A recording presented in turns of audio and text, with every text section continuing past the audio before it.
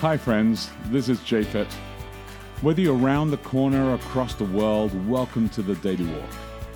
I want you to take a moment today to pause in Jesus and see what new thing could take place in your life. At the end of this podcast, you can download our app, Boulder Church, or visit us online at boulder.church to connect. And remember, we would love to hear from you as we prepare for our messages every Saturday morning on the Daily Walk. Good morning. It is Tuesday, November 6th. Welcome to Daily Walk. I'm Becky de Oliveira. And I'm Japhet de Oliveira. Let's pray for the text today and for today as well. Heavenly Father, just want to thank you for today. I want to thank you for always a fresh start, the opportunity just to reflect on your word. It's just a great way to begin with you. God, I ask for your healing and for your blessing in our interactions with each other. I ask God that as we reflect on what it is to be aligned with your mission, may we be able to hear clearly what you've called us to. May we be able to see this not only in our own lives, but in the lives of those we love as well. May they be able to hear your voice. We ask this in Jesus' name. Amen. Amen. I am reading Romans 15 today from the Message paraphrase. No subheadings whatsoever in this. How odd. Yeah, I know. Okay, those of us who are strong and able in the faith need to step in and lend a hand to those who falter, and not just do what is most convenient for us. Strength is for service, not status. Each one of us needs to look after the good of the people around us, asking ourselves, how can I help? That's exactly what Jesus did. He didn't make it easy for himself by avoiding people's troubles, but waded right in and helped out. I took on the troubles of the troubled, is the way Scripture puts it.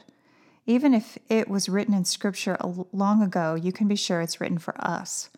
God wants the combination of his steady, constant calling and warm, personal counsel in Scripture to come to characterize us, keeping us alert for whatever he will do next.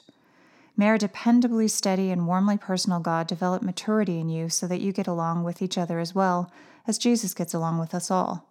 Then we'll be a choir, not our voices only, but our very lives singing in harmony in a stunning anthem to the God and Father of our Master Jesus.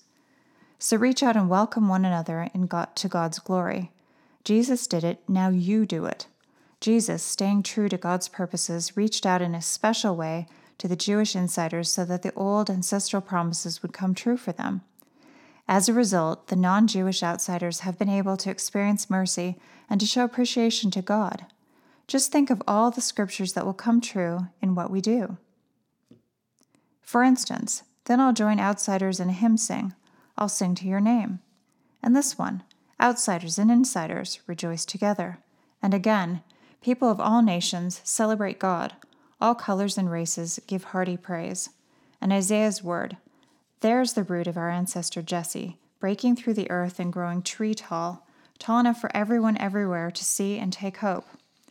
Oh, may the God of green hope fill you up with joy, fill you up with peace, so that your believing lives, filled with the life-giving energy of the Holy Spirit, will brim over with hope.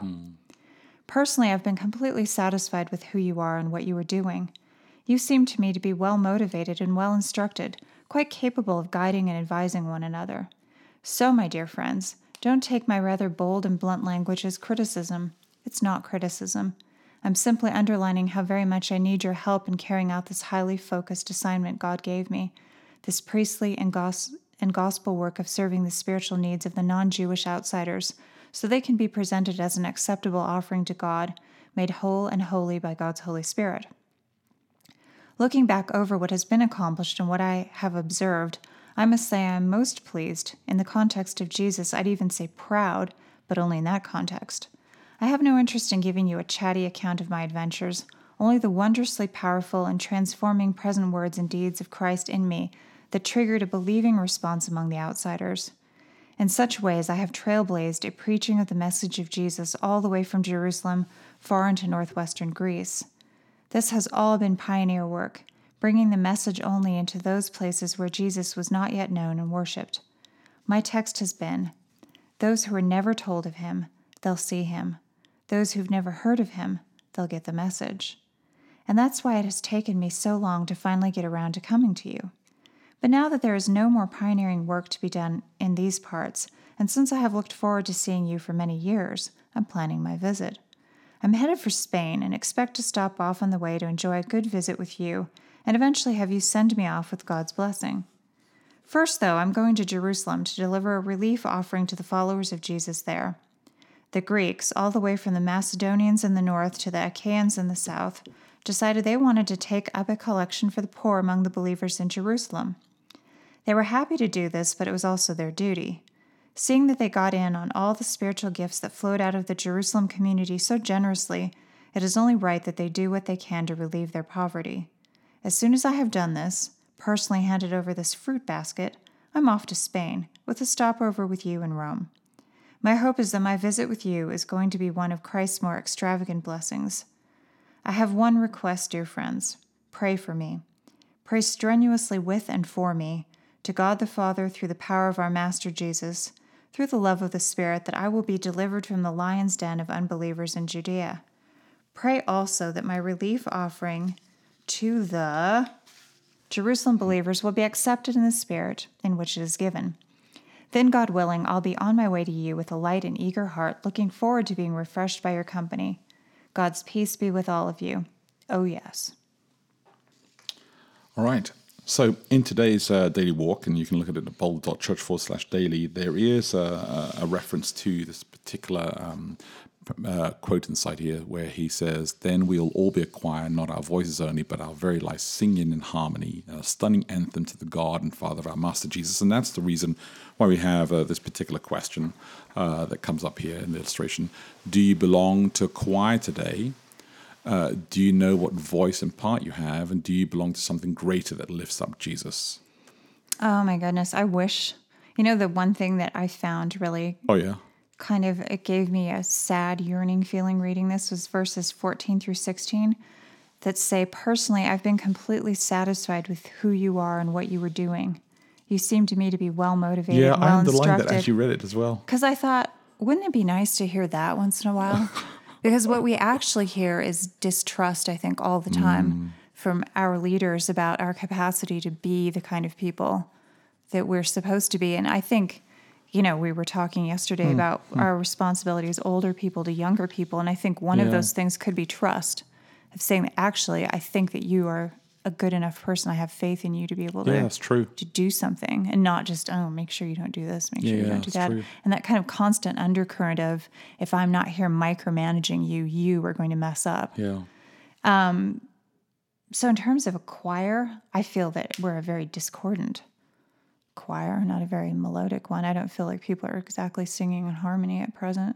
Well, and I think the metaphor is a really powerful metaphor because it carries lots of ideas inside. And I think we do have a lot of prima donnas in the choir the beauty of a choir is that you could have loads of different voices and they blend together. They do beautifully. But if you have people in there who are not really singing, but like screaming or choking or I don't know.